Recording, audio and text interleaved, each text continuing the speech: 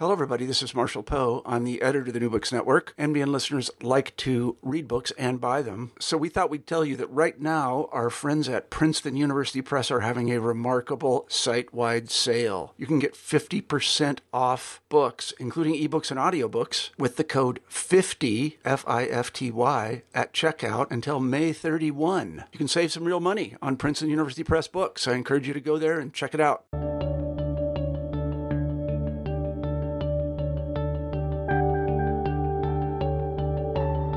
Welcome back to New Books in History, a podcast of the New Books Network. My name is Derek Litvak, and I'll be your host.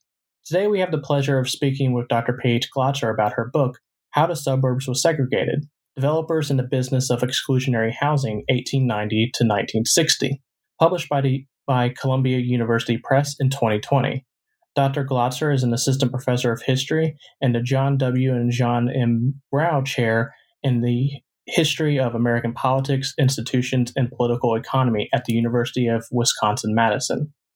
How the Suburbs Are Segregated examines the history surrounding how modern housing segregation was purposely planned out beginning at the turn of the 20th century. Looking at the intersection of transnational finance, suburb developers, and local, regional, and federal policymaking, Dr. Glotzer illustrates the myriad of people and institutions involved in simultaneously creating the idea of the modern suburb and racialized housing at the same time. Dr. Glotzer, welcome to the program. Thank you for having me. So I guess to get things started, can you tell our listeners how you came to this topic and why it became something that you were interested in researching? It was partially an accident and partially the product of interest I'd had for a long time. I grew up in cities and I always like to look around me and just wonder, how did things get to be the way they are? And one of those things included, why did it seem like neighborhoods were segregated? So the cities I grew up in seemed to always have neighborhoods that had one group of people, one race or ethnicity or another, but they never seemed to be really mixed. And I was wondering about that. And then I had a very kind of fortuitous moment when I came to graduate school in Baltimore at Johns Hopkins University.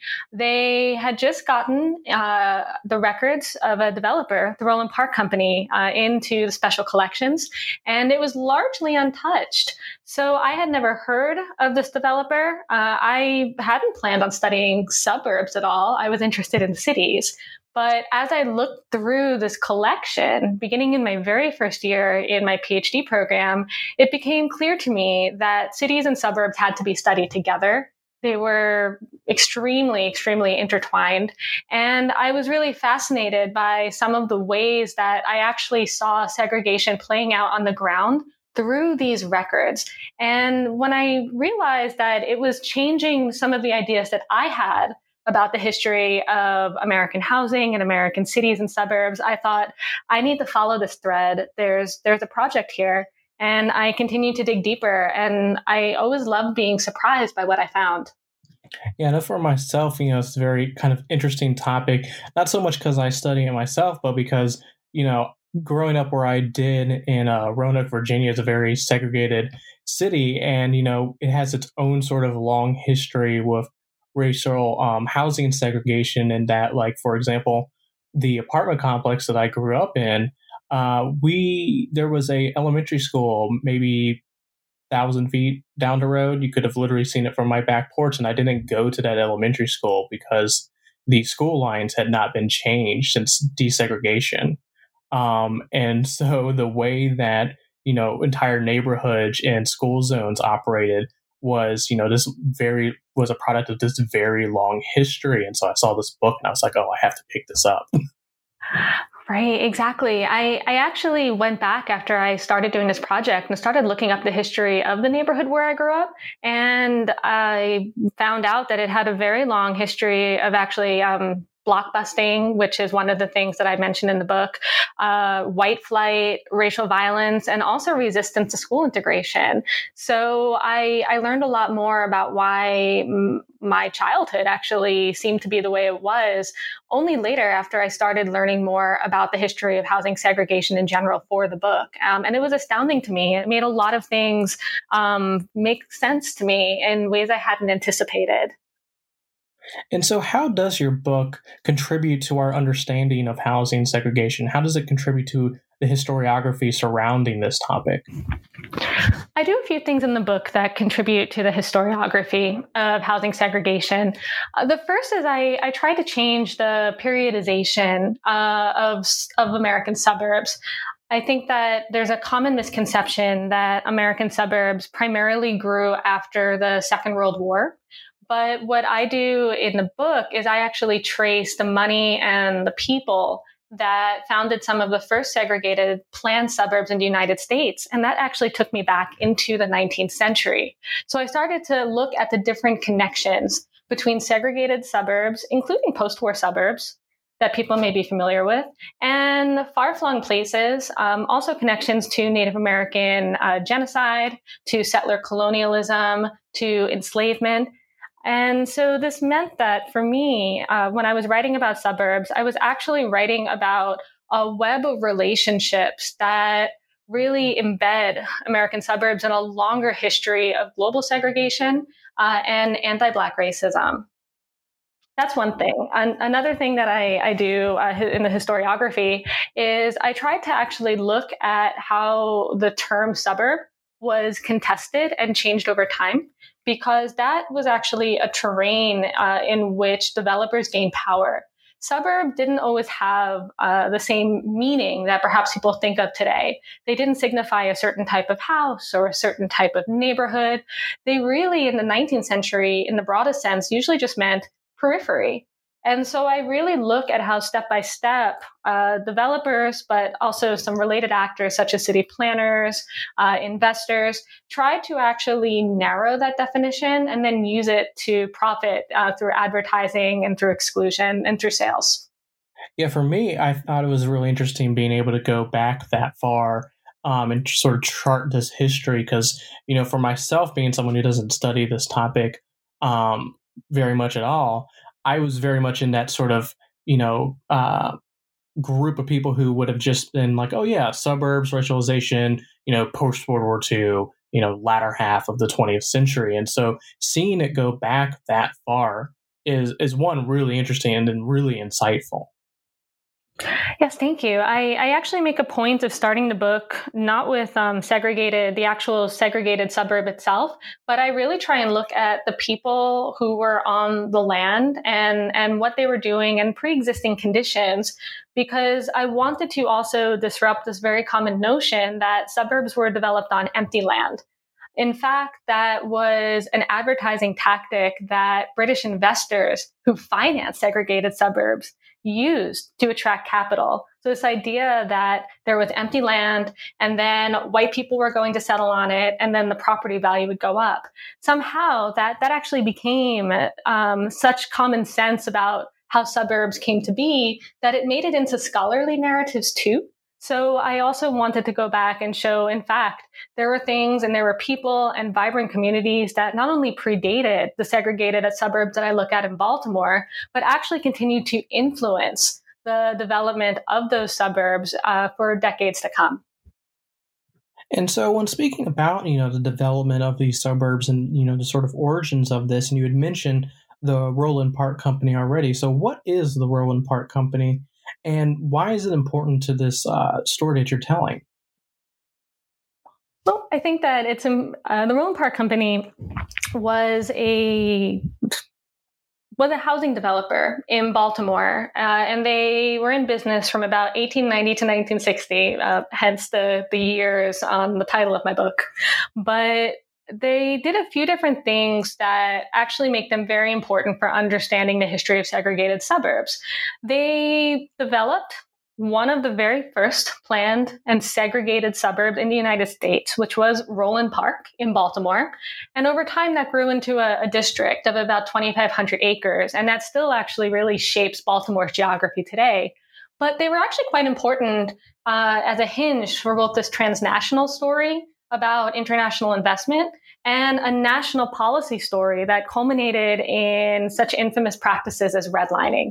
So the Roland Park Company was part of an early network of developers and realtors that attempted to experiment with segregation tactics on the ground day to day, standardize those practices by talking to each other and circulating ideas, and then through certain professional organizations that they helped found, they became sources of expertise, self-styled sources of expertise that federal policymakers then called on to write the rules during the Great Depression, World War II, and the post-war moment for housing policy.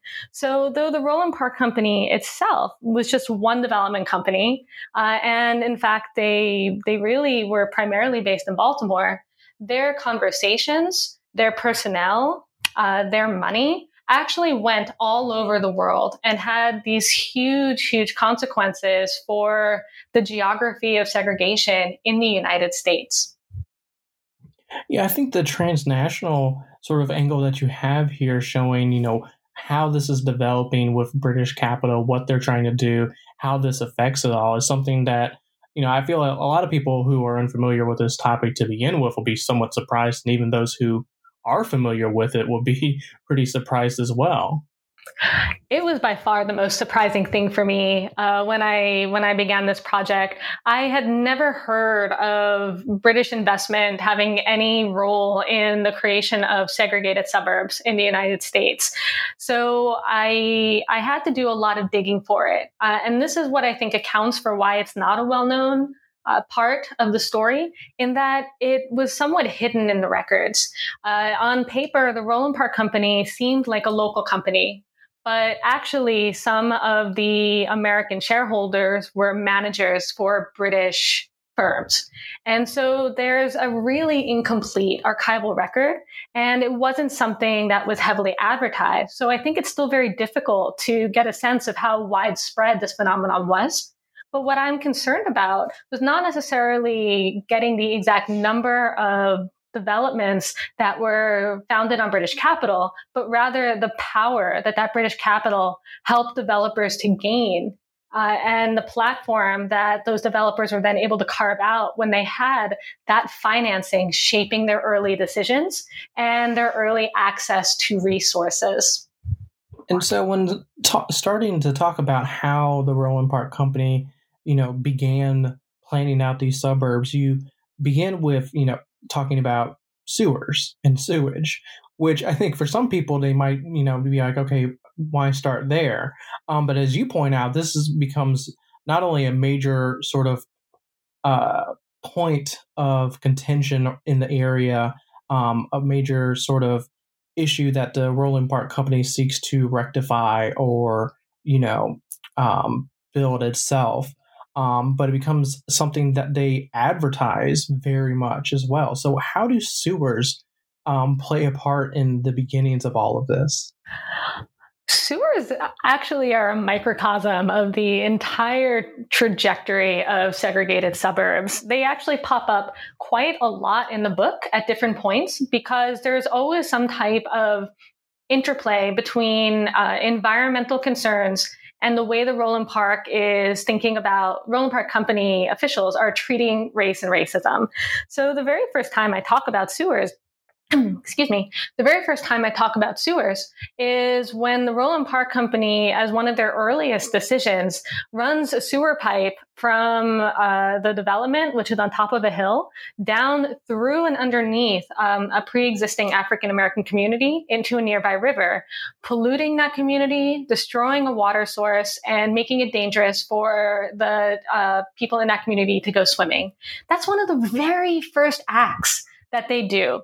And so I think that it sets a pattern that is immediately recognizable and something that's replicated throughout the history of segregated development, which is essentially taking a resource and potentially gaining resources for that development while potentially destroying or compromising people and communities that are less powerful around them. Now, what I do after I talk about this initial sewer pipe that really sets the tone, that sets the relationship between Cross Keys, which is the name of this African-American community in Roland Park, I actually show how sewers become a sales point but also become a way that the Roland Park Company gains access to municipal government. So for Sales Point, there's a really big concern about health that informs Roland Park Company's early advertising and also some of their early tools for segregation. So this concern about health is very much one that comes with Baltimore and a lot of cities in the early 20th century, growing very rapidly. Populations are growing. Also, the industrial base of Baltimore was growing. And so there was a lot of conflation amongst especially wealthier native-born white people in Baltimore that this dirt and smoke they were seeing from factories also was coming in their general direction in the form of diseased bodies, especially non-white bodies, Black bodies, immigrant bodies, in terms of polluted water that they didn't want to drink from, or polluted air. And that most people still weren't quite sure, average everyday people, quite sure about how diseases worked in the late 19th century. So ideas of separating oneself from this dirt and from these bodies, from these people who were different, seemed to be a way of guaranteeing their health and safety and also their social status. Now, one of the British financiers of the Roland Park Company specifically instructed the Roland Park Company officials in Baltimore to emphasize sewage and emphasize drainage as a main advertising point. This was actually one of the strongest interventions that the British investors had directly on the strategies the Roland Park Company used for development. And in Roland Park Company ads, you see this conflation between bodies and physical environmental conditions through the way they talk about sewers. They say that there are essentially dirty people and dirty places. And Roland Park Company would be clean, it would be exclusive, it would be healthy. You would have only what they called desirable neighbors. So that sewers then become this really important way of understanding the earliest experimentations the Roland Park Company was conducting with what types of segregation would hold the most appeal for people who had potentially never lived in or even heard of the type of suburban community that they were developing. Now, what they do, they also hire a sanitary engineer. And this is something they do because they have all this British capital. They hire a sanitary engineer who had worked across the U.S. and also in U.S. imperial interests in the Caribbean. And he helped give them the language of their restrictive covenants. He specifically gave them the languages of nuisances, which are sets of what were defined as dangerous or toxic or noxious people or uses of property. And thanks to that language, that actually set the stage for probably one of the most infamous tools of housing segregation in the 20th century, which were restrictive covenants, which were contracts, legally enforceable contracts that could bar African Americans in the case of Baltimore, or other groups like Mexicans in the Southwest or Asians in California, based on the idea that they were dirty and diseased.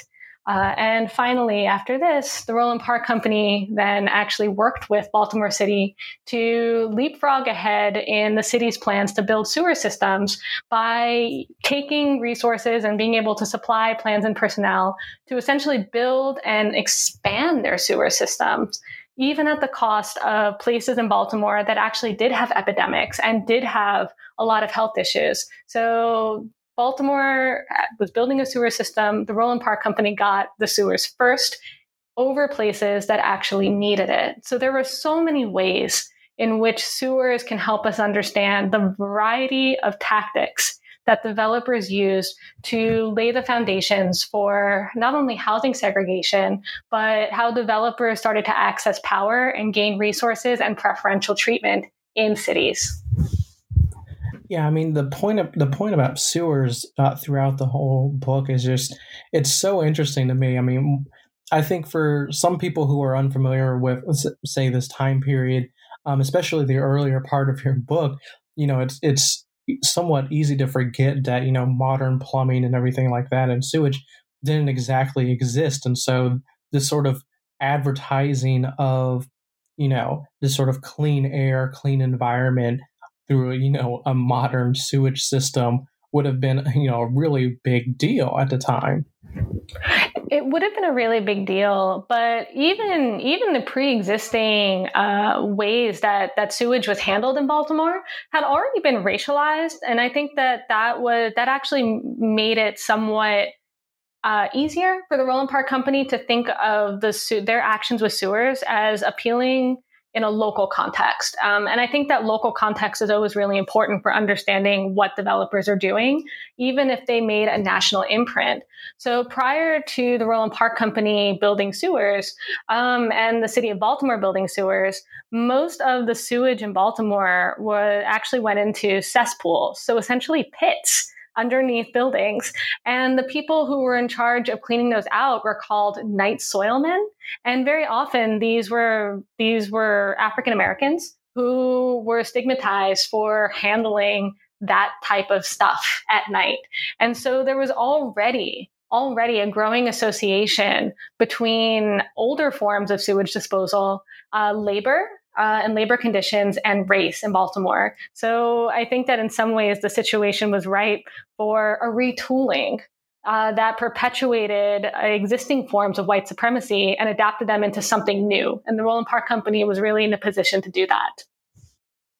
And I know for myself, again, kind of going back to, my own childhood and everything, kind of reading about how sewage became so important reminded me of, where I grew up, where I was, spoke before about how, the sort of segregated history of Roanoke kind of made the choice of where I was going to school. And I grew up in a low income neighborhood in the ghetto, and basically like 50 feet from my apartment building was a very large drainage ditch that would overflow with water and sewage and everything like that if it rained.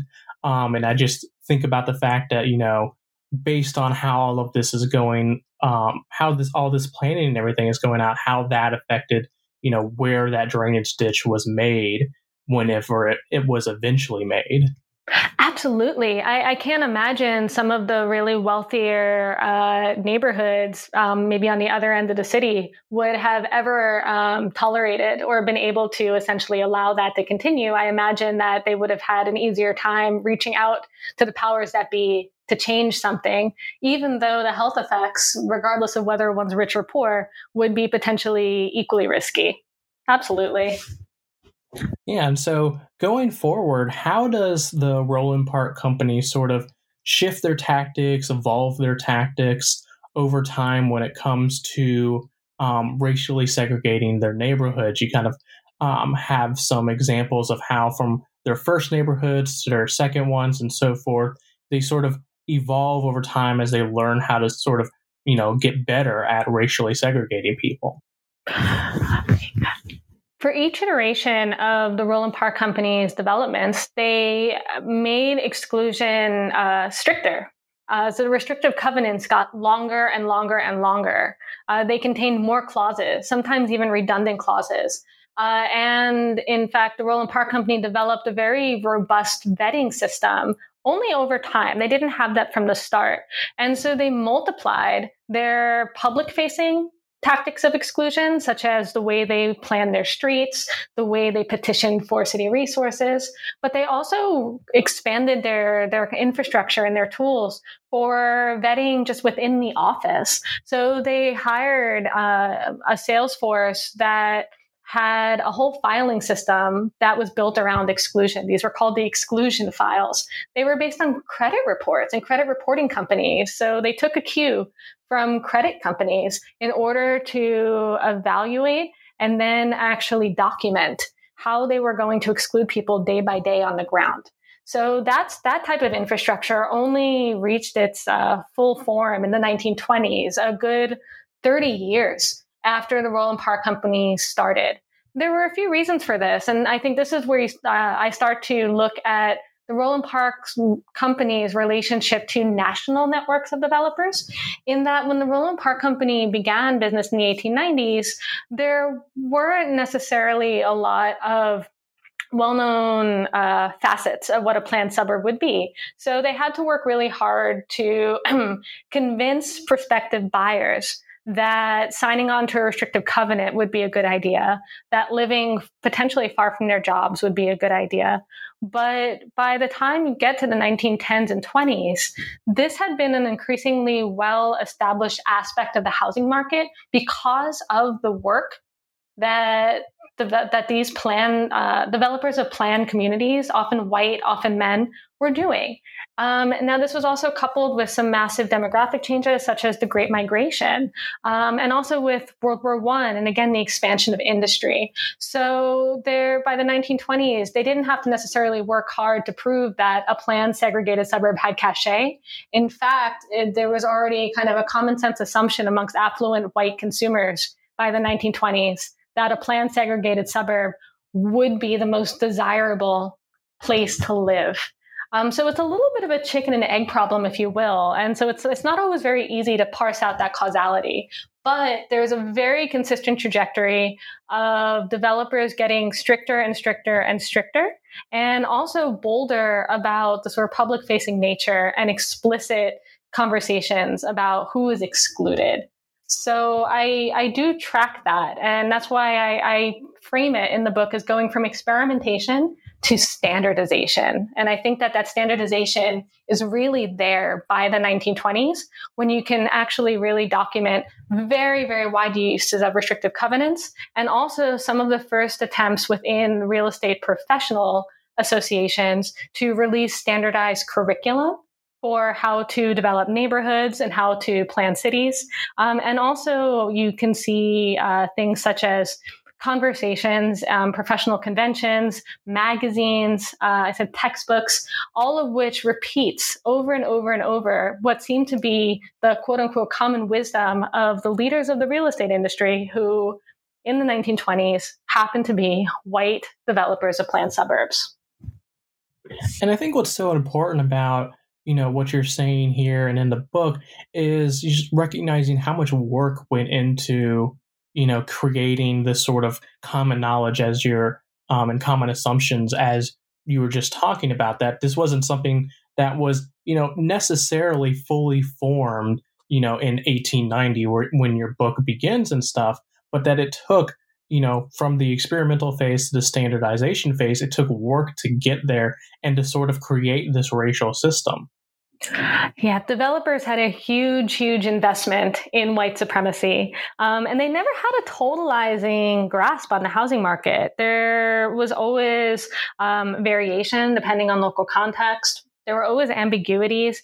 I have cases of salesmen just lying to people when asked straight out if they were excluded based on race or ethnicity. So while there was increasing public knowledge of how the housing market was forming and how it worked, and there was also increasingly standard developer aspirations, there was always flexibility and there was always room for change. And while I talk primarily about developers, there were so many other players beyond the scope of the book that were also making a difference to how people lived and what they thought about housing and how they thought about things like citizenship, about race, and about municipal government.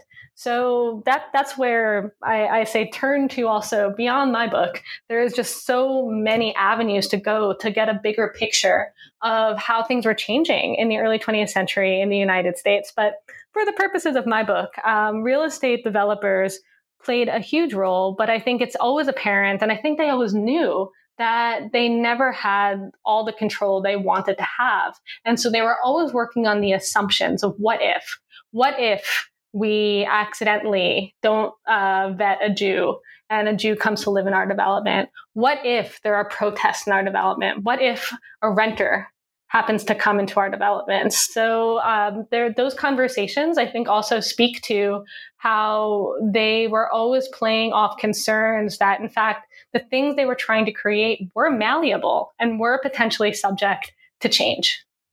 And you mentioned just now, a minute ago, the sort of in the standardization of all of this, certain, groups, realtor groups and everything that come about, giving out material and everything like that to sort of, again, standardize all of this. And one of the groups that you hone in on is the NAREB. And so what is that group and why is it important for sort of looking at the history of suburban segregation? Yes, NAREB is the National Association of Real Estate Boards. They're still around today. Today they're called the National Association of Realtors, and they're still based in Chicago, just like they were when they were founded in the early 20th century. They have a whole building just north of the Loop with archives. And NAREB was one of the first national associations for real estate business people. So when they were formed, and I want to say about 1908, they admitted primarily white people, primarily men in their early years. So immediately, attempts to professionalize real estate had these racial and gendered barriers to entry. And of course, that would then, because membership was going to be this sort of narrow subset of people, that meant that their decisions were also going to potentially come from their place as white men.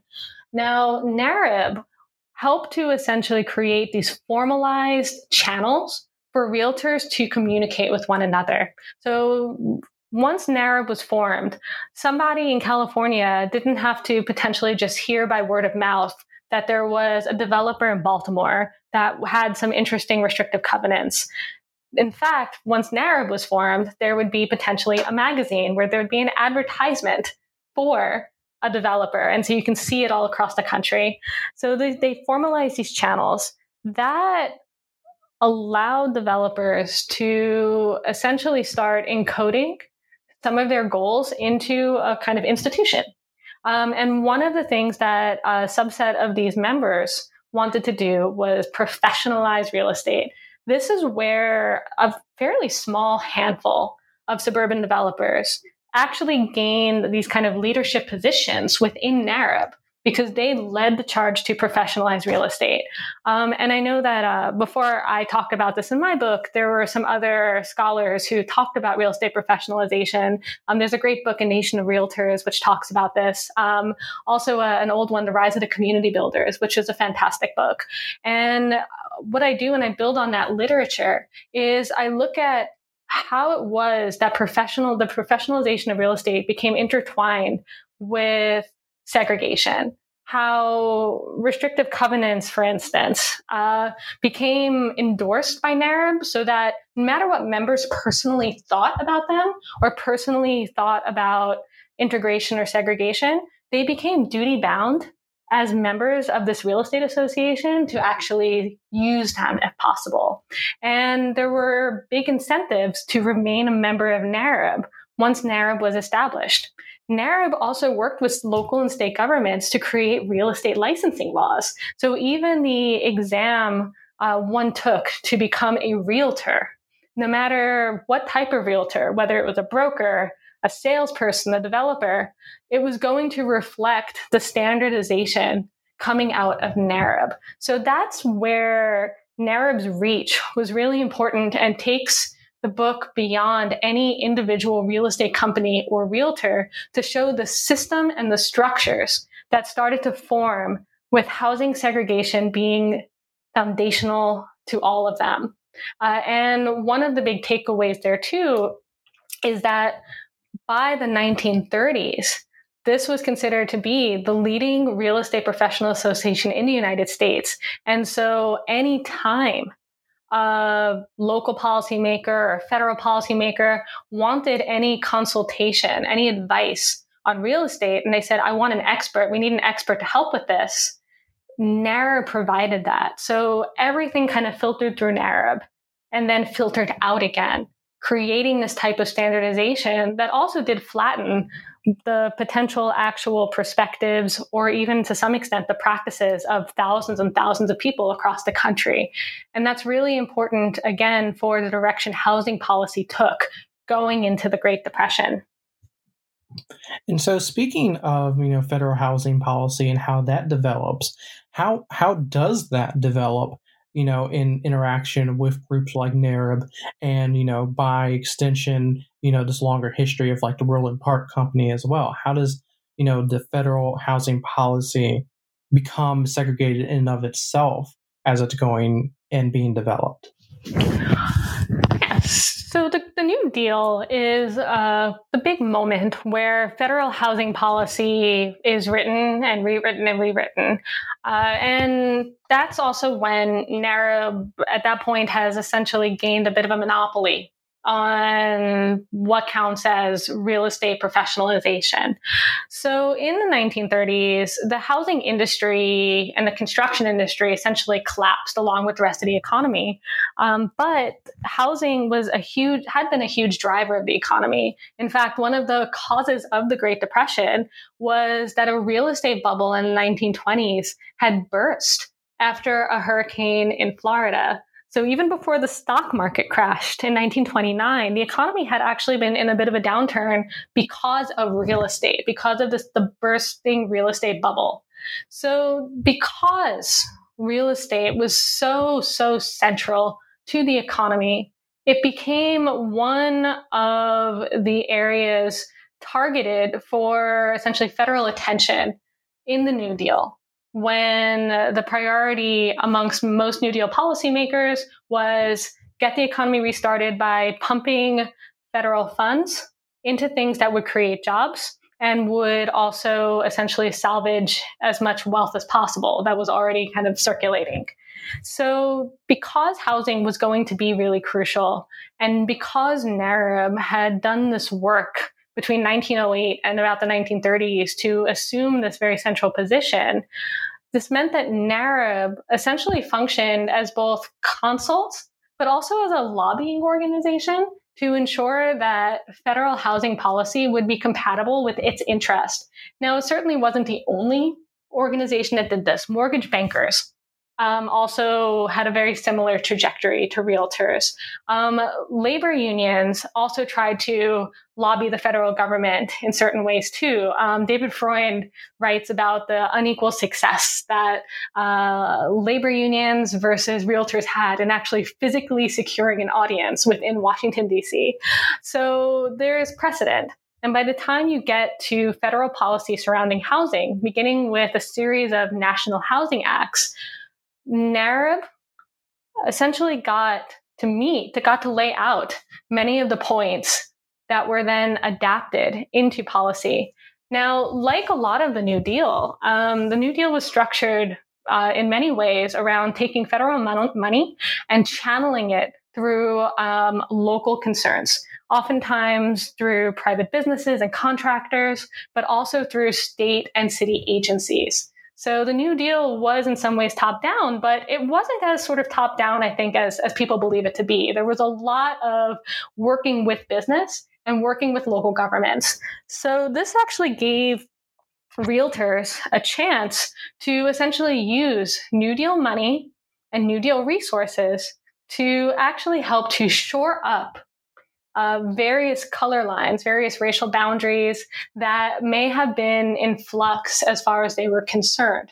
So the New Deal moment actually became an opportunity for a lot of white supremacists to essentially create stronger and stronger and stronger racial boundaries, even if they were using new resources and new sources of money to do so.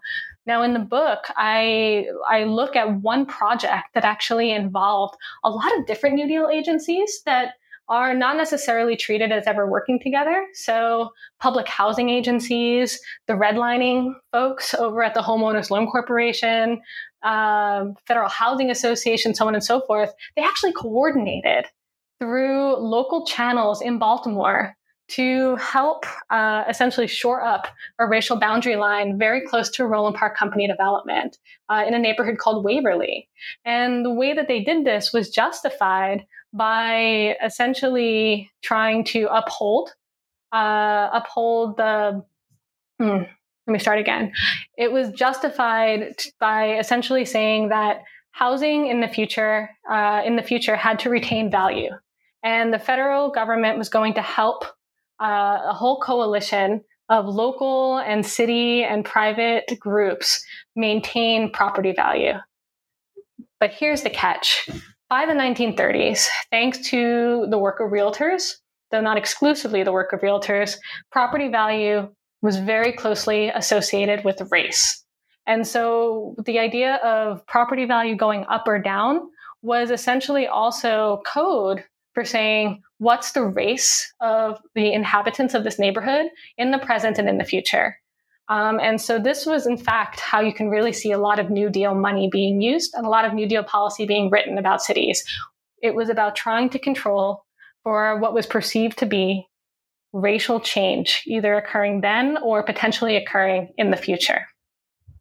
Yeah, I think that point is really interesting to think about in how they're sort of planning out, not just, trying to think, okay, how do we sort of keep or make these neighborhoods racially segregated? How do we make sure, people don't move in that we don't want? But then sort of this long-term planning in terms of, as you said, the value of land and what that means in a sort of racial code way. And sort of that long-term planning, as you're saying there, it's a really interesting way to think about, especially at this time, where, so much is in flux to begin with. Absolutely. And I think you make a great point, Derek, that so many things were in flux to begin with. And that was part of what animated this concern.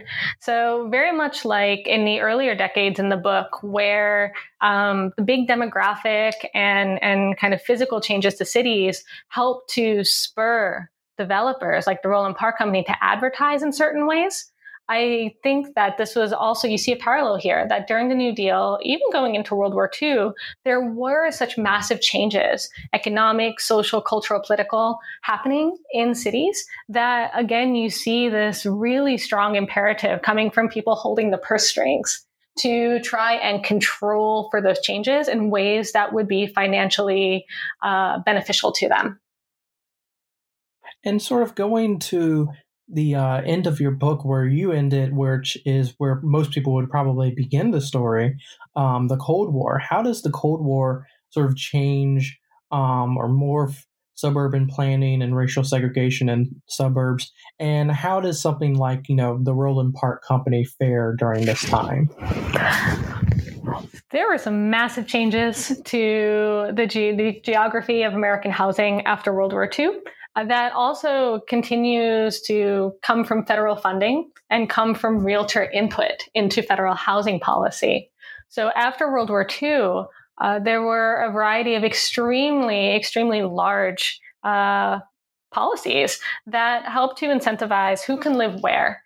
And the reason why this had to do with the Cold War is that some of this was then intertwined with notions of what American capitalism and democracy could be in contrast to the Soviet Union.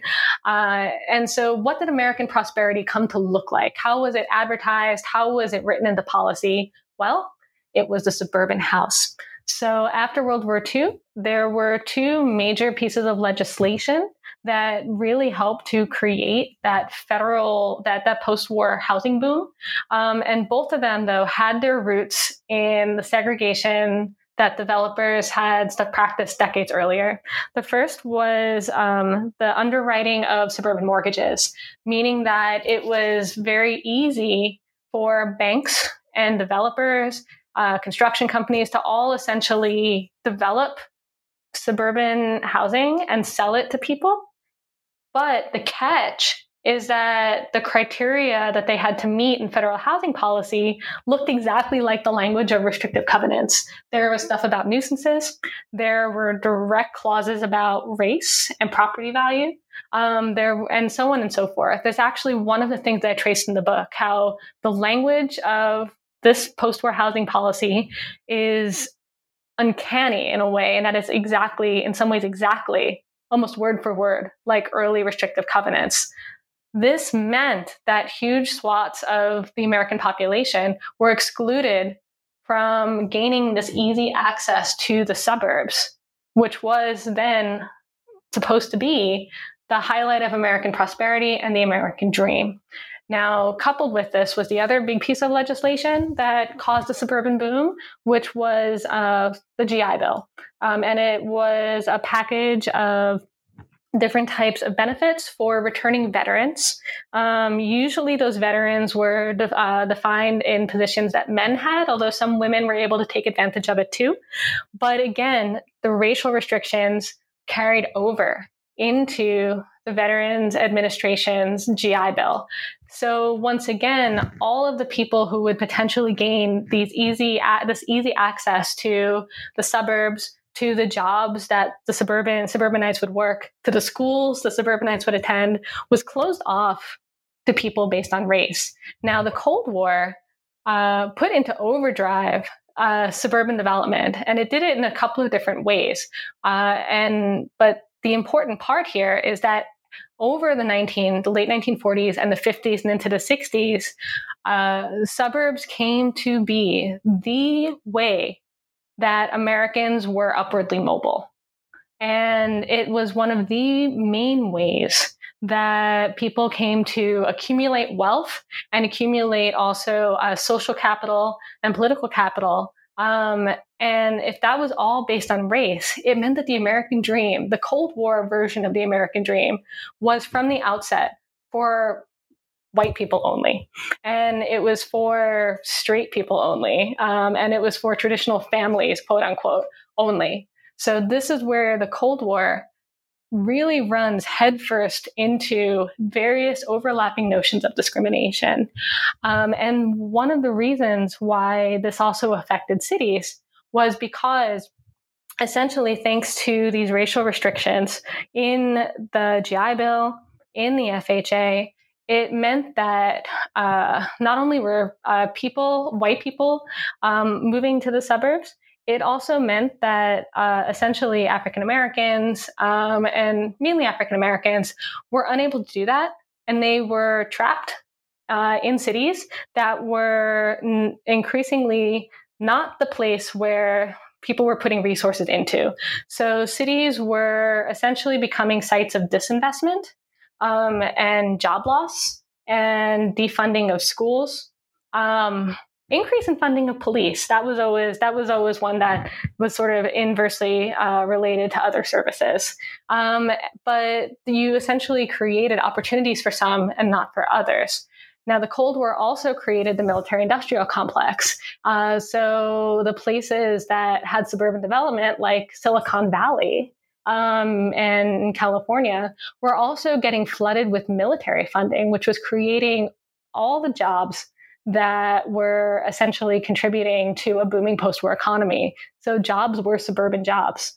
And also the highways that were being built during the Cold War, especially after the interstate highway system was created in the 50s, not only linked suburbs to these employment areas, but they were cutting right through cities and essentially destroying whole neighborhoods.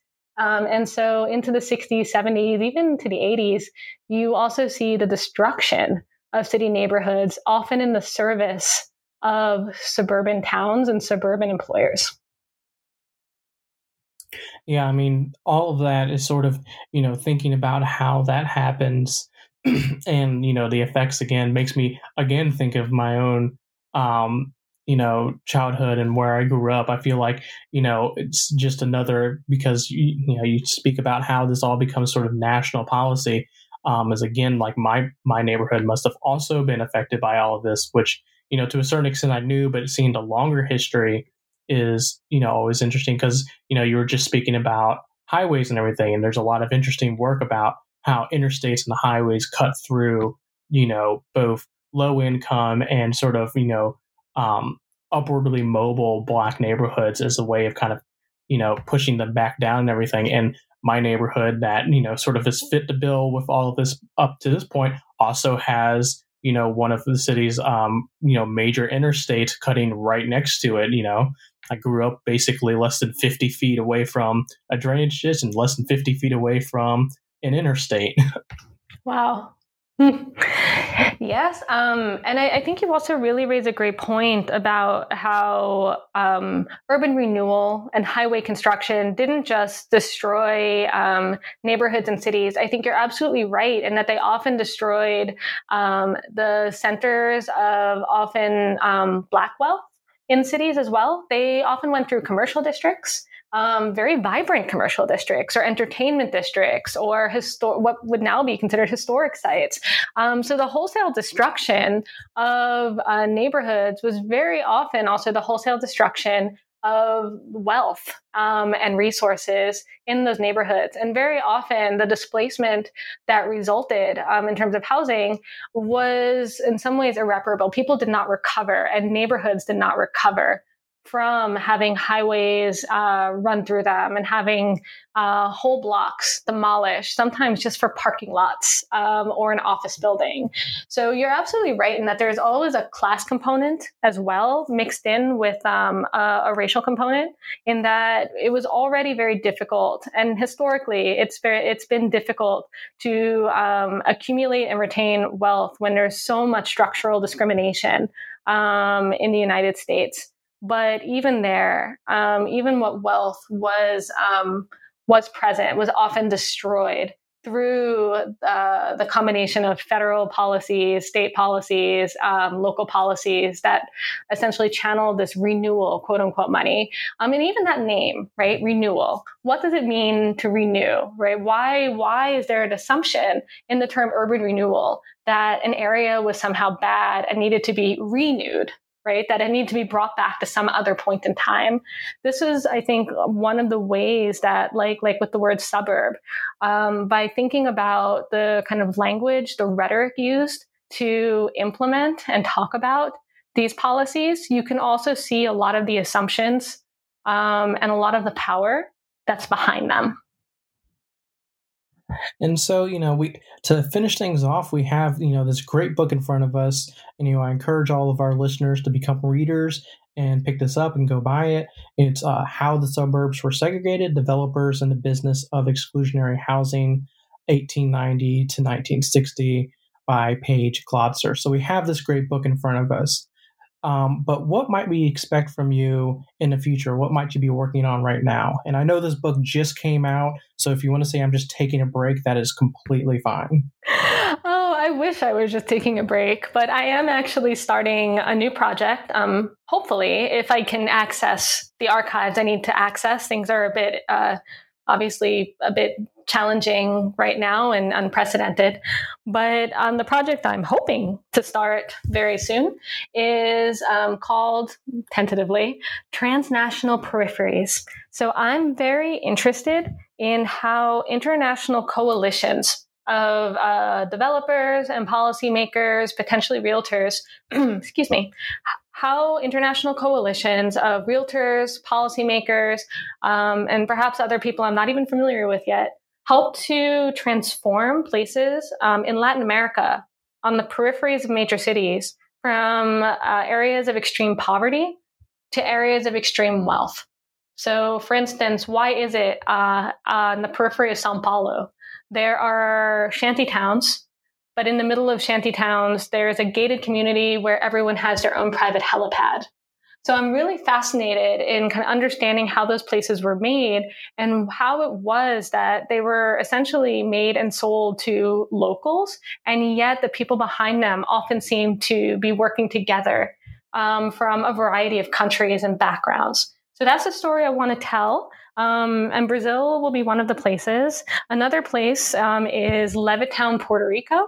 Though Puerto Rico, of course, has a very different relationship to in terms of sovereignty than Brazil. But I'm really fascinated by the fact that there's this place called Levittown, which is associated with American suburbs, and yet no one ever talks about the one in Puerto Rico. Why?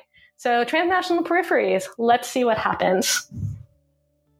Yeah, that sounds very interesting. I certainly did not know that Puerto Rico had a Levittown. So I'm sure when that book eventually comes out, we'll have you right back onto the program to talk about it. But in any case, thank you very much for coming on today. Thank you very much.